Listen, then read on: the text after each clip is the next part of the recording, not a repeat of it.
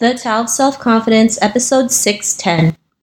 Welcome to the Tao of Self-Confidence, where I share stories of amazing women who have discovered their inner journey to self-confidence. Visit our website at thetaoofselfconfidence.com. Your inner journey to self-confidence awaits.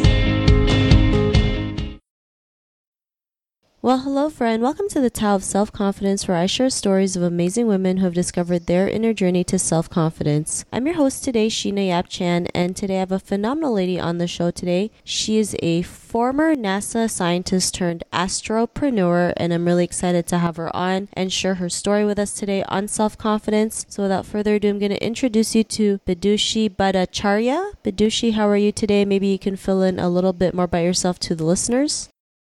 Yeah, sure. Thanks for having me on today, Sheena. It's great to be here to share my story. I am an ex-NASA scientist. I worked on missions from the Hubble Space Telescope to the Mars rovers to Galileo at Jupiter, and I am now doing space-related entrepreneurship, or astropreneurship as we call it. Been at this for about 4 years now.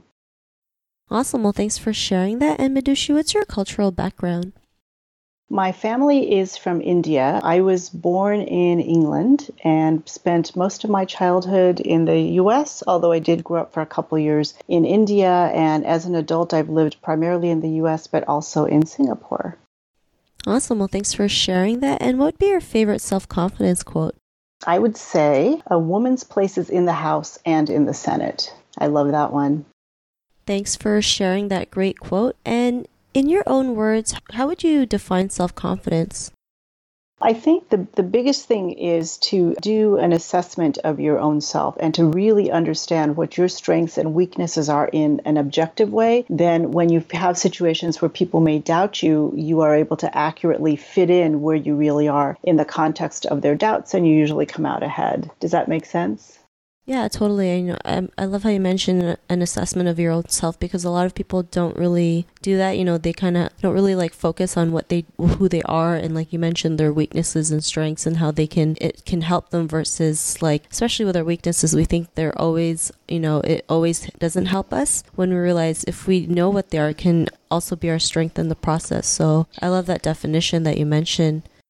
Yeah, I think it also helps to depersonalize the whole process when somebody is actually doubting you, where you can say that it's not really about me, myself, it's about the skill set as they perceive it, or maybe they're just wrong. Yeah, totally. So thanks for sharing that great definition. And what was your life like before your discovery of self-confidence? I would say I really just felt frustrated because I knew what I was capable of, but then people would say things like, oh, you're not smart enough, or you really shouldn't be doing science. And I would just, wonder, are they really right? And then I'd be really frustrated because I was like, no, I can do this. So it was just a journey where I kept feeling like I was banging my head against a wall, where I just couldn't figure out why I couldn't deal with these sort of negative feedbacks that I was getting. Thanks for sharing that. And it's always, it's always, like you mentioned, it is always frustrating, right? Especially, that you can go out there and do the things that you want. And then there's people telling you you can't do it, or it's too hard, or it's too difficult, or, you can't handle it. But, our intuition is always telling us something else, right? Or our gut feeling. And sometimes we have to just go with our gut feeling, even though it's scary and it's unknown, but it's pushing us to that direction that we are capable of doing what we can. And it was that point in your life when you realized that you didn't need to have the feedback from others. You can just go out there and be who you are today. What was that aha moment? I remember that moment clearly. I was talking to a professor of mine, an astrophysics professor, and I was just telling her, at the time I was working on the Hubble Space Telescope and also taking a class from her, and I was telling her how I had just had a meeting where I had gotten up and presented some data on the calibration of the instrument I was responsible for, and some guy just stood up and cut me off, and he just said a bunch of stuff to kind of show that he knew what he was talking about. He didn't didn't really add much to the information that I was presenting, and he wasn't trying to correct me. But, he just got up there and just sort of tried to basically slam me down. And when I told her, she said, people like that just don't know how to interact with you. They haven't had to deal with the likes of you in the past. You have social skills, you're female. And at the time I was much younger than this guy. I was in my 20s, my first job out of college. But she was basically like, they just don't know how to deal with you. So, rather than taking it personally, just go ahead and do your thing and realize that it's about them and not you. I remember that lunch very clearly. Thanks for sharing that. And yeah, it's always different, especially, being a woman in industries like that, especially I'm sure in your industry back then, it was still heavily like male dominated, right? And it's amazing how many industries there are that are still like male dominated, even as something as like ballet, right? We never know. I didn't even know that was still heavily male dominated. Thinking that it's a more feminine, thinking it's more female dominated. But yeah, I guess sometimes it's hard for a man to accept there's a woman out there who's, holding meetings, talking about, space and what your findings are. And yeah, like your professor mentioned, they just don't know how to handle it. And yeah, sometimes it's easier said than done to say not to take it personally, which is why it takes a lot of work to realize we have to let that notion go, right? Like, yeah, they're not used to it. We have to just keep pushing forward so that they do get used to it, right? So they can see us as, equals, right? They can see that we are capable of doing great things and, finding great things and, the research that you've presented. And because of the realization that you have, what's your life been like now?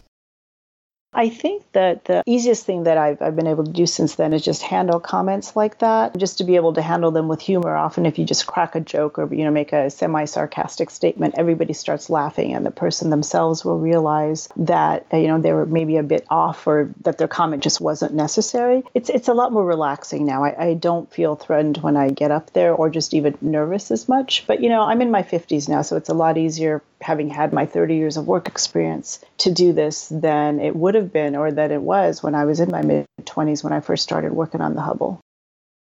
Thanks for sharing that. And to the woman who's listening to your episode, she may be in her own journey to self-confidence. What would be that one tip you would give to her? I think it's really important to look at your own strengths and weaknesses so that when somebody says something, you can objectively assess whether what they're saying is correct or not. So let's say that you do have weak presentation skills. If somebody says, I don't understand what you're saying, the way you're presenting it isn't clear, you could say that has to do with not me personally, but the way in which I'm presenting stuff. And I think that helps a lot. And, the other thing is when you're talking to somebody, it's really important to understand their cultural beliefs and their value systems. So in the workplace, for example, if you're in science or technology, it's all about the information and about absolute accuracy. So if I say that a certain data had like an 85% correlation when it was actually 84.3%, there will be people out there in my field who will correct me on that. And I just need to know that and watch for it. And then, in an example like that, I would actually end up saying 84.3, not rounding it up to 85 because I know the audience would jump on it otherwise. So cultural context and then also just an assessment of yourself. Thanks for sharing those great tips. And, Bidushi, if our listeners wanted to get to know a little bit more about you and what you do and check out some of your work, is there any links or social media profiles we can connect with? I might suggest looking at my LinkedIn page. And then I have 3 startups that I'm running that are based out of Singapore, but, we're global. The best one to look at, I think, is for my company, Bhattacharya Space Enterprises. It's bse-space.com. And that'll give you an idea of what we're doing to build space workforce capacity through training and education on a global scale. Thanks for sharing that. And to our listeners, if you want to connect with Bidushi, you can also head on over to the taoofselfconfidence.com and search for Bidushi's name. Her show notes will pop up along with everything else that we talked about. And I really just want to thank Bidushi for taking the time to share her tips and story with us on self-confidence. So thank you so much. Thank you for your time today. I appreciate the opportunity. Not a problem. It was really great having you on the show. And to our listeners, be on the lookout for another new episode of another amazing woman's journey to self-confidence, and we'll talk to you soon. Bye for now. Thank you for tuning in to another amazing episode of the Tao of Self-Confidence. Get your free self-talk tape for building self-confidence by visiting our website at thetaoofselfconfidence.com. Your inner journey to self-confidence awaits.